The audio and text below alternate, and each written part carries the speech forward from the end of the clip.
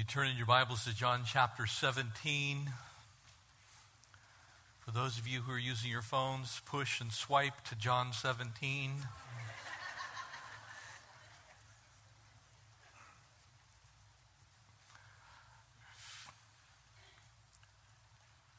Part 2 of this incredible glimpse that we get into the heavenlies.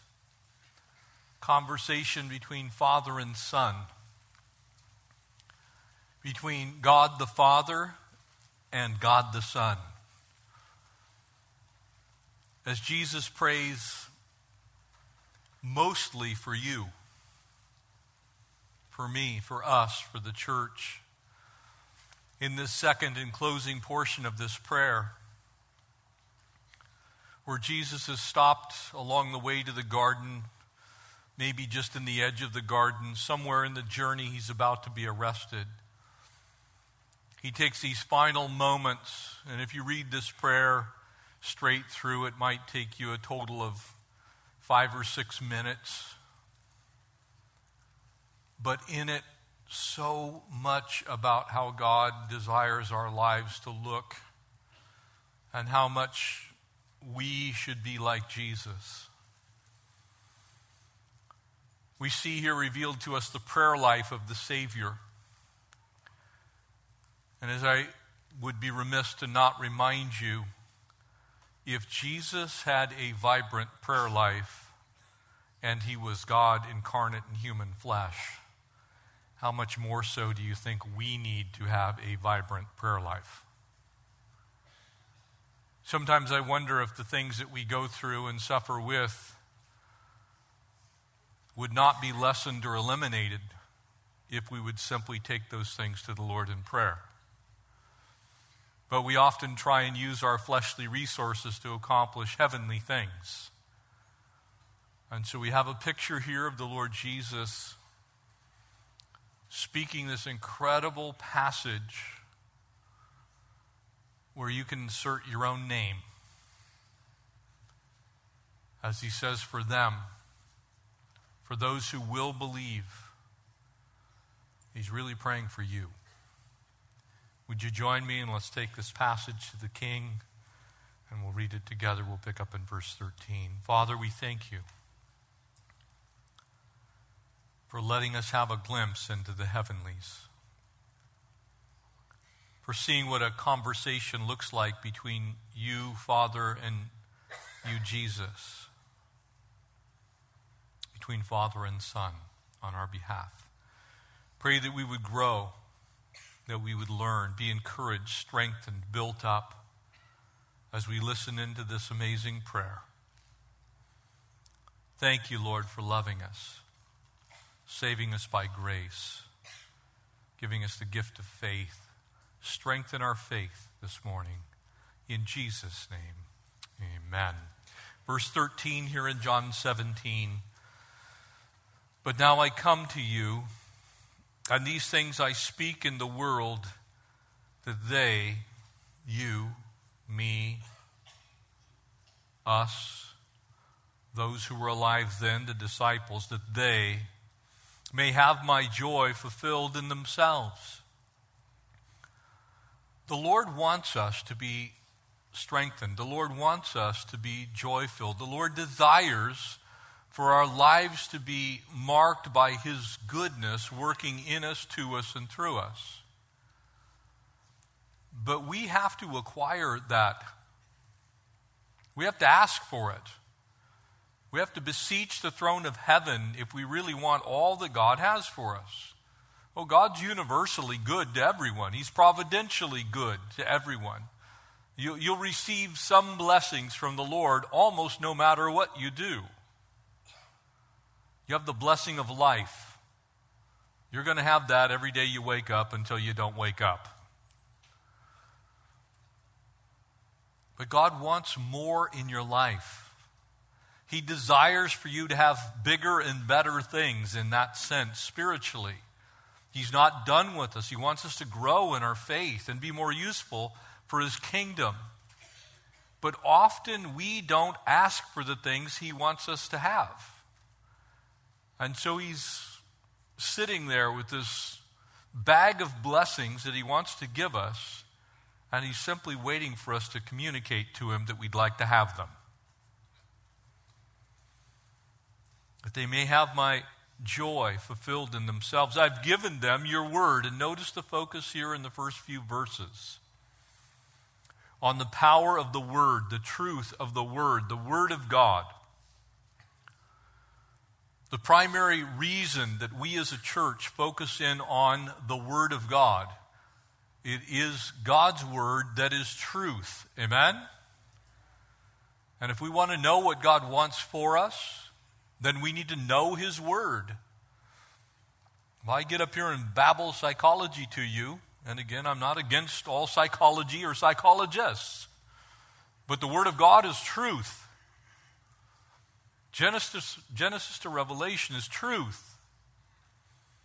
It's God speaking into our lives. And if we really want to know what God wants us to know, we need to know his word. I've given them your word. And the world has hated them because they are not of this world, just as I am not of this world. It should be no shock to anyone who's walked with the Lord for any length of period of time that we have some issues walking in this world as believers. Amen? There is temptation around every corner. There are things to draw you away from God. In fact, the world, the substance of it, is largely opposed to the things of God. That doesn't mean that everything is anti-God, but most things tend towards things that are not of the Lord, even good things. And the reason that is because this world, for us as believers, is actually not our home.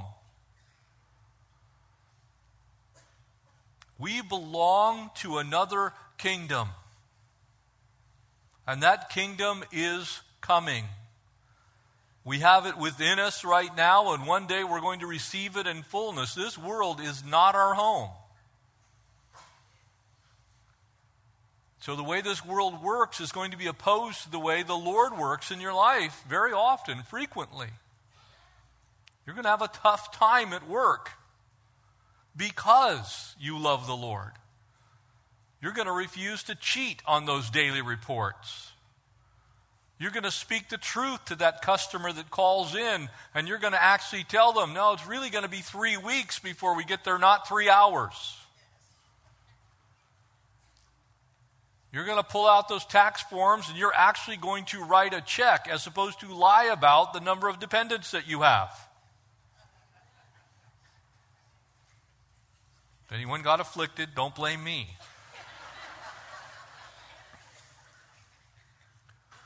We're going to have trouble in this world because we do things the Lord's way. The truth of God is in us. That's our lessons for life and living. It's how we conduct ourselves in this world. And the more like Jesus you are, the more you will stand out from the way this world works and functions. Jesus is praying these things for you, for me, for us. Now, I want you to know, I wish Jesus had left this verse out, just being honest. I do not pray that you should take them out of the world. Why? Get us out of here. We want to go home. He's already said this world isn't our home. No, he's left us here for a purpose. You have, as a believer, a purpose for why the Lord has left you here on this earth. And your whole life is to be spent for the King and for his kingdom until he takes you home. I don't pray that you take them out of this world, but that you should keep them from the evil one. There it is. The things the enemy has planned for this world and for you, for your family, Jesus prayed for you to God the Father, not to take you out of the trial, not to pull you from every trouble, not to work in such a way that no evil thing ever touches you, but that you would be victorious when it does. Amen? Because you are more than conquerors through him who loves you. He's overcome the world, and because of him, you've overcome the world. We fight from the victory we have in Christ, not for the victory. Amen? We're already victors. If you're here and you're a child of God, you're going to heaven, the war has been won in that sense. We're just waiting for the victory parade. That's it. But there's a few skirmishes left on this earth. Amen? The devil hasn't given up. He hasn't quite figured out he's already lost. And so he's going to have a few snipers here or there. They're going to shoot at you. But greater is he who's in us than he who occupies this world in its time.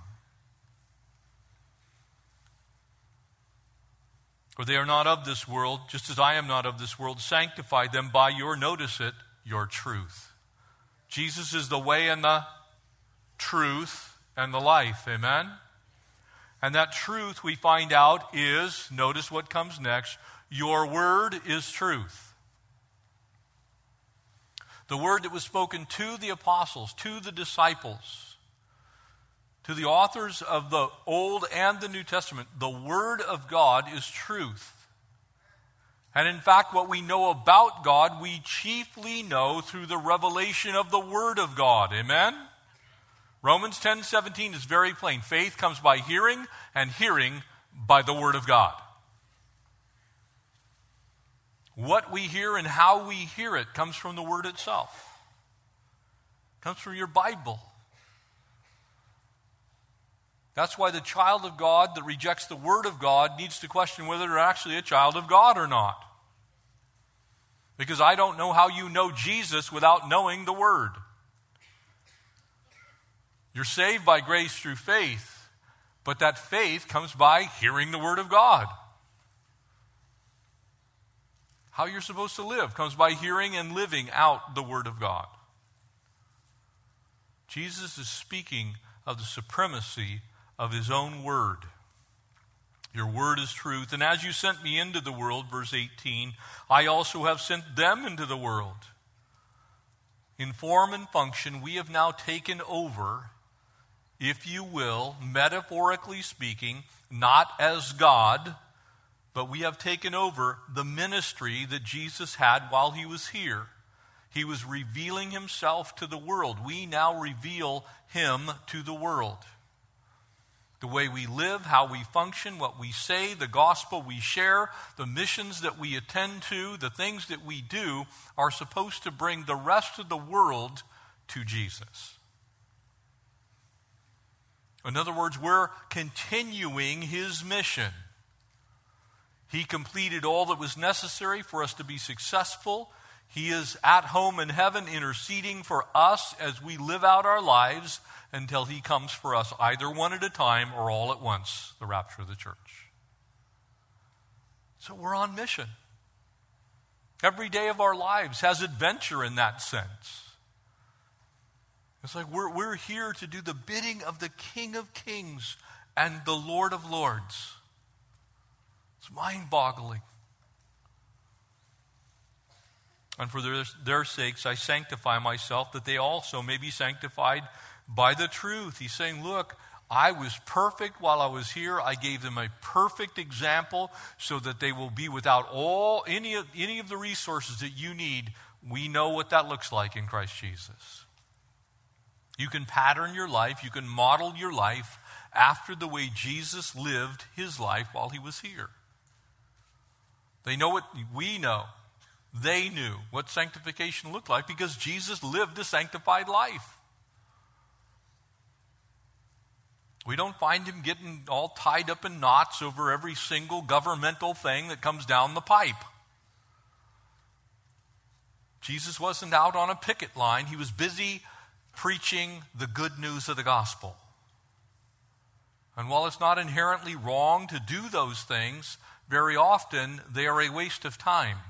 Because the real issue is not those things that are of this world. The issue is the hearts of people not being transformed by the renewing of their mind through Christ Jesus. Amen? If you can get to the heart, you'll get to the mind. If you preach the gospel and people get saved, what happens to them? Their thinking gets transformed, amen? And so the things that need to change get changed.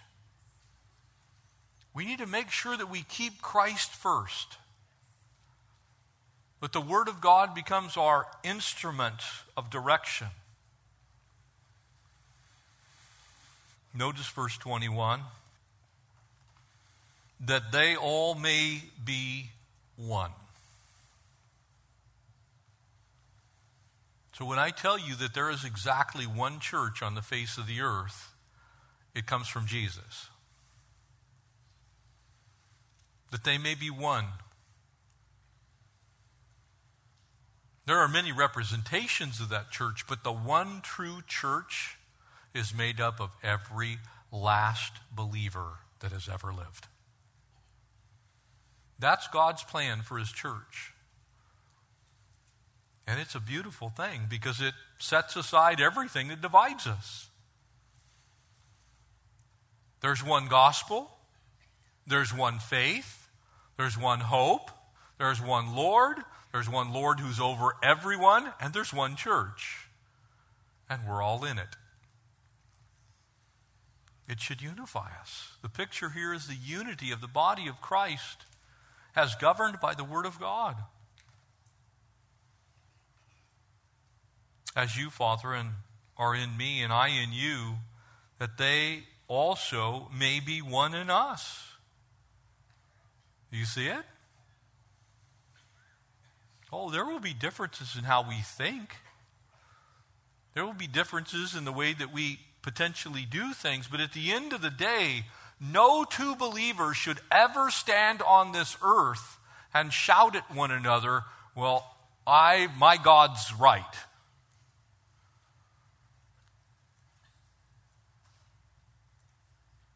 There's one faith.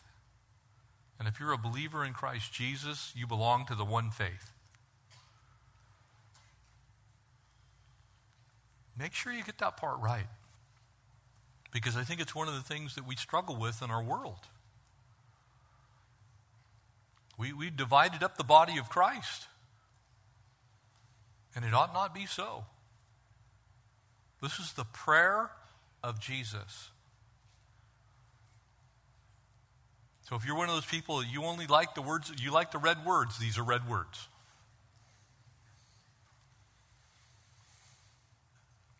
That the world, check this out, the unity of the body of Christ is one of the chief things that the Lord wants to use to tell the world about who He is. Can I tell you that one of the most common reasons that people tell me they don't want to have anything to do with God or church is the church? People. They say, well, they can't get along with each other. I went to church and all they did was badmouth everybody else that wasn't at their church. All they did was complain. And yet Jesus says He's praying to God the Father that we would be one so that the world would know God. When the church becomes divided, what hope is there for the rest of the world? If we are supposed to have the living Christ in us and represent the true and the living God, and we can't get along, what do you think the world thinks? We need to be one, family. And praise God, I am beyond grateful to the Lord for the work that He's doing here in us. But we need to share that with other people. We need to love on people. We need to learn to take differences and say, for the sake of Christ, I'm not going to let this divide. I won't do it. That the world may believe that you sent me, and the glory with which you gave me, I have given them, that they may be one just as we are one.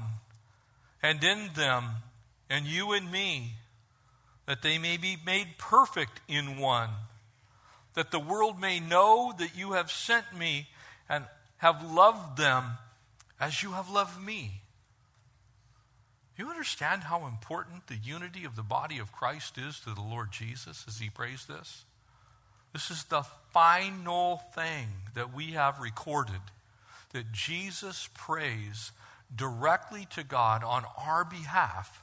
And what does he pray for? Let them be one. Not 2, not 10. 1. Father, I desire that they also whom you gave me may be with me where I am. You realize what that says?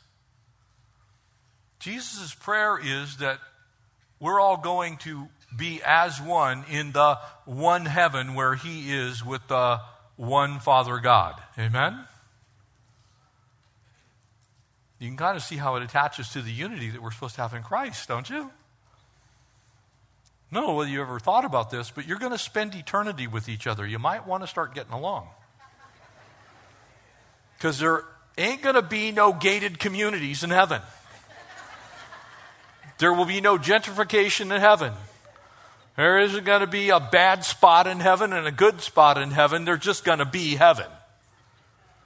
And where he is, you shall be also. Amen?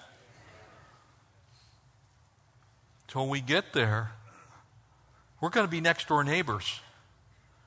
So it'd probably be a good idea if we learned how to get along. Amen? I don't say that to chastise, but sometimes we think it's like, well, I hope he doesn't make it.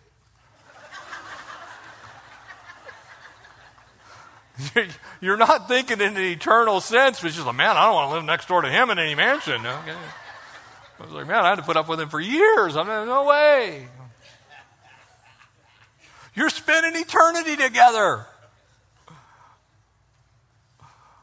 Start looking at that person next to you right now and going, man, I'm going to live next door to you. Think about it.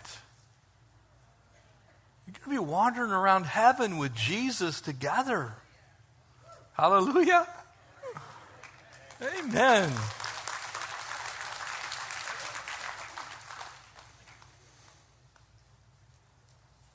That they may behold my glory which you've given me. You realize when we get to heaven, there's not going to be any sun or moon or stars in heaven.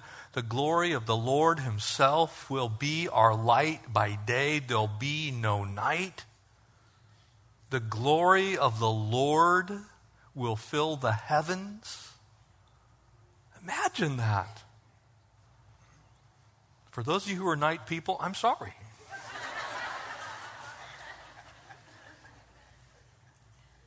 No more darkness, amen?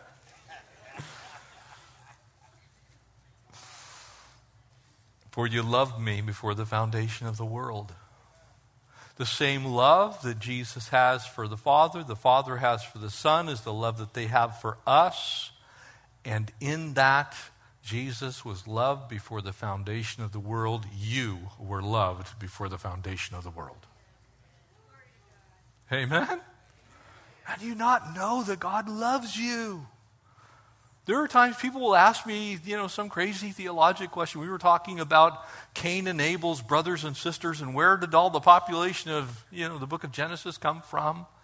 At the end of the day, we might not be able to give you every last name in the whole Old Testament, but I can tell you a couple of things. Jesus loves you. Amen? And we're all going to heaven. Amen?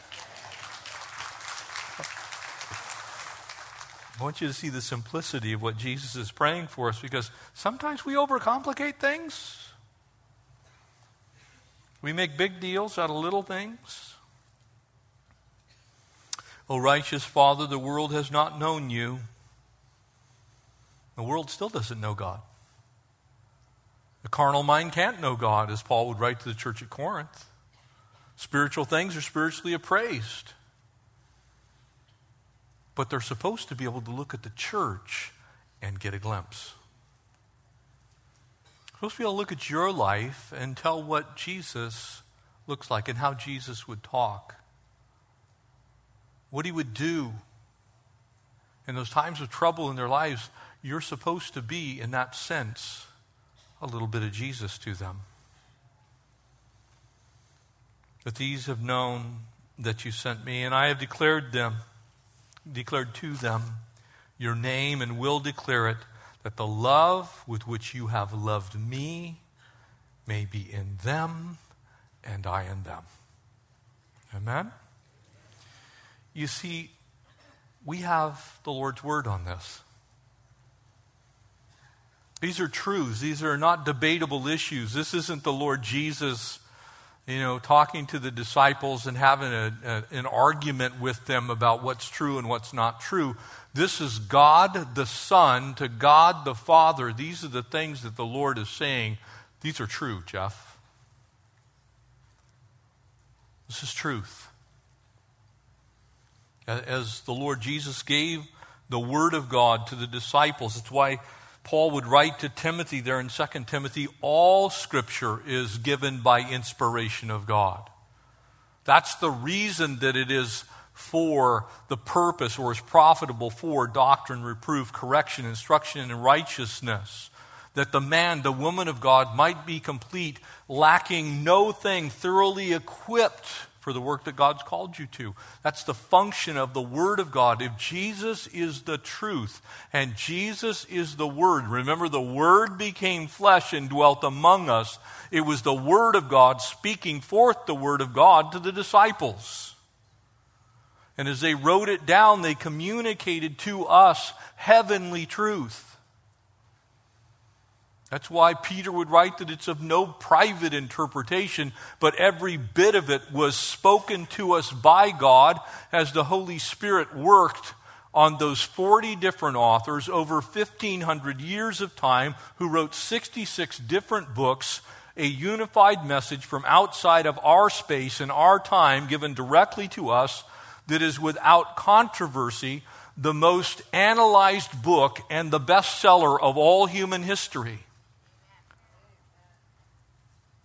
There is more textual evidence for the Bible than any other work of human antiquity. The reason it's been preserved the way it's been preserved is it didn't come from man, it came from God. And so Jesus says, look, you guys need to be students of the Word. What does the Word do in our lives? What are the works of the Word in that sense? Well, one thing you can see here, it gives joy. It gives that deep, abiding joy. Not joy like the world has, but joy that's from heaven. It's joy in the trial. It's joy in the tribulation. It comes from our transformation of our minds. It comes from God taking horrible circumstances and somehow working them together for a good in our life. It's a different kind of joy than the world seeks after. We often picture Jesus as a man of sorrows, but he was a man of great joy. He knew what he was doing. He knew where he was going. And so we can rest and trust in that as he spoke forth those things in the Word to us. He's speaking this love letter to you and to me. You see, the world tries to compete for the love of God the Father. That's what we call works. People try and work their way into the right favor of God. Look, there's no works you can do that can get you there. The relationship that you have with God the Father comes through Christ the Son, and it's a gift through faith. By believing in the only begotten Son, you have a right relationship with God, and thereby you can receive the joy that God wants for you. Not freedom from every trial or every tribulation. You're going to have trials. You're going to have tribulation. You're going to go through stuff. But in the midst of the stuff, you're going to have this irrepressible joy that understands that if the worst happens and you take your last breath, the next thing you're going to see is Jesus. Amen? I don't know about you, but that gets me through a lot of days. It's like, I don't know what to say to that family who's lost their son, their daughter. There aren't any words. What do you say to a parent who's lost their child? I don't know. Because every word seems hollow. Everything seems to have way less meaning than it needs to have. My comfort is the Lord, that one day there will be no more death. There will be no more sorrow. Every tear will be wiped away. Someday, when we get to heaven, this earthly life will be over. And it gives me great joy. Because sometimes this is not the best place to be. Amen? You see, the Word works that in us. We know those things through the truth of the Word. It enables us to know what His love looks like. D.L. Moody, in the very front of his Bible, a handwritten quote. It says, this book will keep you from sin, or sin will keep you from this book. The enemy wants to tell you, don't read your Bible. It is a tragedy sometimes when I see Christians carrying Bibles and you can tell they've never been opened. There's no ragged edge. The pages are all still stuck together. The gold gild on the side looks like it's shining in the noonday sun.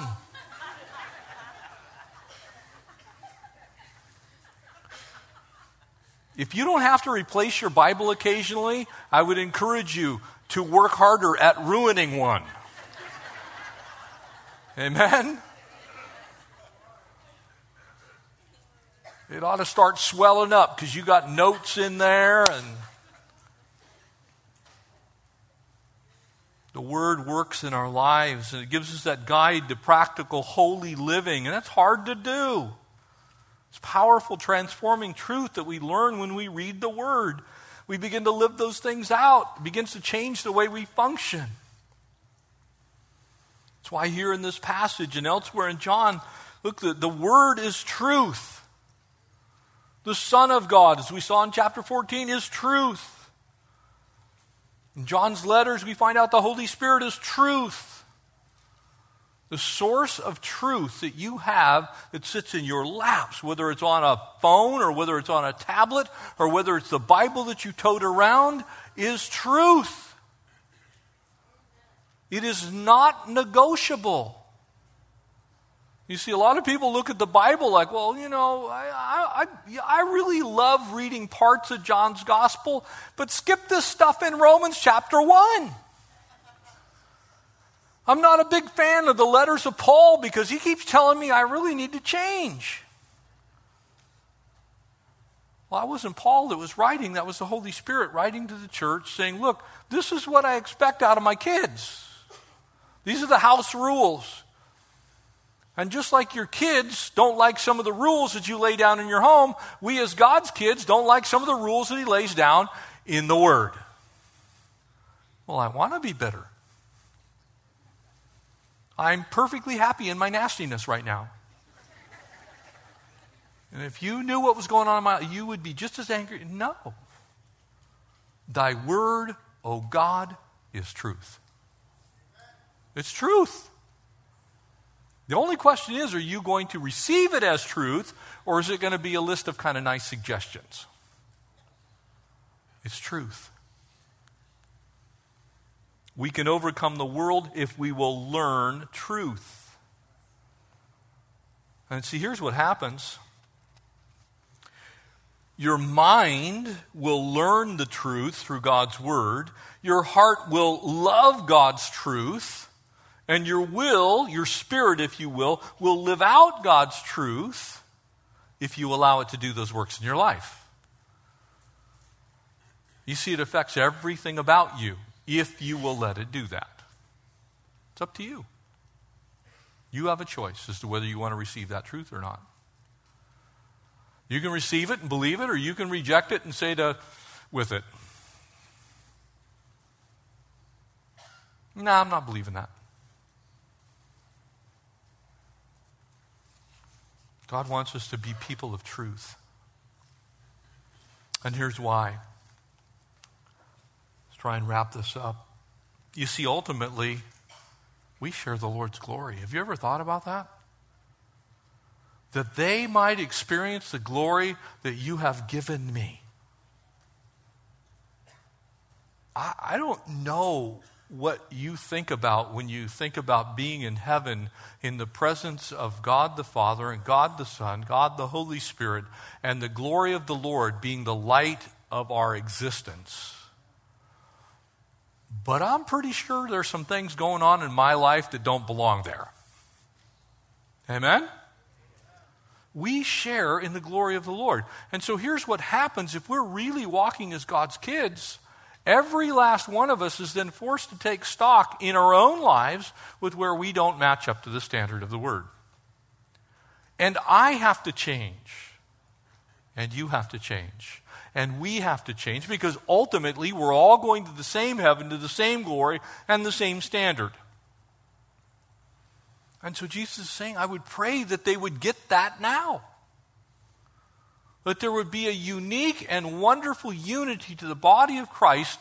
Christian harmony, if you want to call it that way, is not based on external things. It's not us all looking the same. It's all being transformed by the one transforming one, the Lord Jesus, through the power of His Word working in us. And so here's what happens. That unity becomes very natural because it's an internal change that's making that unity happen. To the person who is bitter, that bitterness goes away. To that person who is hateful, that hate goes away. To that person who is filled with something that's not of God, the Lord begins to work on it and pulls it out. And all of a sudden, we're just like homogenized together. We all start to look like Jesus. We talk like Jesus. We walk like Jesus. We act like Jesus. That produces the unity that He's asking for. You see, the lost world can't do that. The lost world cannot produce that because it comes from the truth of knowing who we are. That's why I said, look, there's only going to be one heaven. So we should start acting like there's one heaven right now. What does the world see in you? What does the world see in me? Because one day, we're all going to be in that one heaven. And the reason we know that is there was only one price that was paid. Amen? Jesus didn't have levels of salvation. It's like, well, some of you really need an extra dose, so Jesus would have to die for me like 9 times. No, there was one price and it was sufficient for everyone. Amen? So no matter where you are in the scale of sinfulness, it took the blood of Christ to redeem you, period. Jesus made one promise to everyone. He didn't say, well, you know, there's like this, when you get to heaven, there's going to be like Club Jesus, and that's where all the really holy people go. So you'll like have your own section of heaven, and it'll have a better playground and things, you know, for your kids. You know, there'll be a golf course there. I don't know. No, He made one promise to everyone. If you believe in me, you shall have eternal life. Amen? And He prayed one prayer. You see the uniqueness there? One.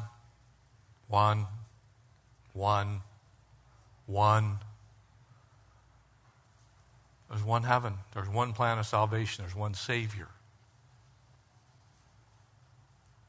We're all part of that oneness. It's a beautiful picture of what the Lord wants for us right now. And Jesus prayed for that. And I want to give you just a couple of things, and we'll do it quick.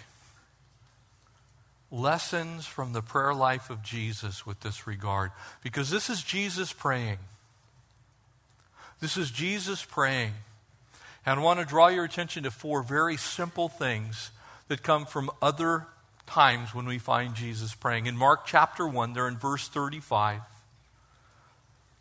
This beautiful picture that begins in the life of Jesus. And in the morning, rising up a great while before day, He went out, again, this is Jesus, and departed to a solitary place, and He prayed.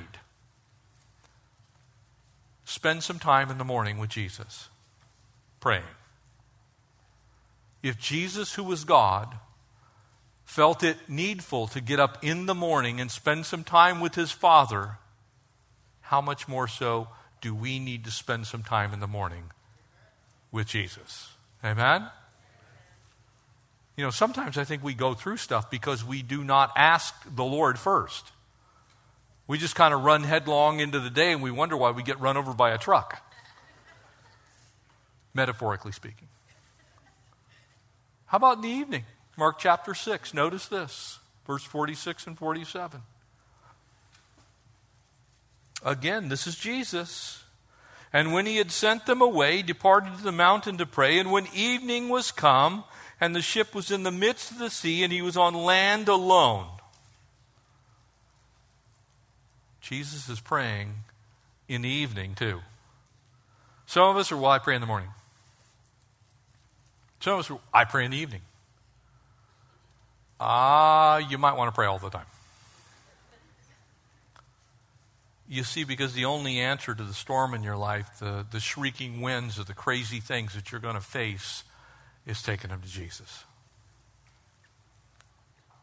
So pray in the morning, pray in the evening. And Luke chapter 5. So much more when there was fame abroad of him, and great multitudes came together to hear, and he healed them from their infirmities, that he withdrew himself into the wilderness and prayed. Take some time to get away from your insane, crazy schedule and spend it with Jesus. Praying. Seeking the Lord. I'm not talking about you buying a robe and going to some mountaintop someplace. If that's your gig, God bless you. But taking time to get away from the stuff that normally occupies your time, your space, your mind. Because sometimes life just happens, amen? And it will always happen here in L.A. You're going to wake up in the morning, life's just coming. Sometimes you need to just take some time to stop and say, you know what? I'm going to go spend some time with Jesus. Sometimes we call that vacation. Sometimes we call that a PTO. Sometimes we call that, I'm taking a long lunch. Amen? And a fourth and final thing. Look what Jesus does.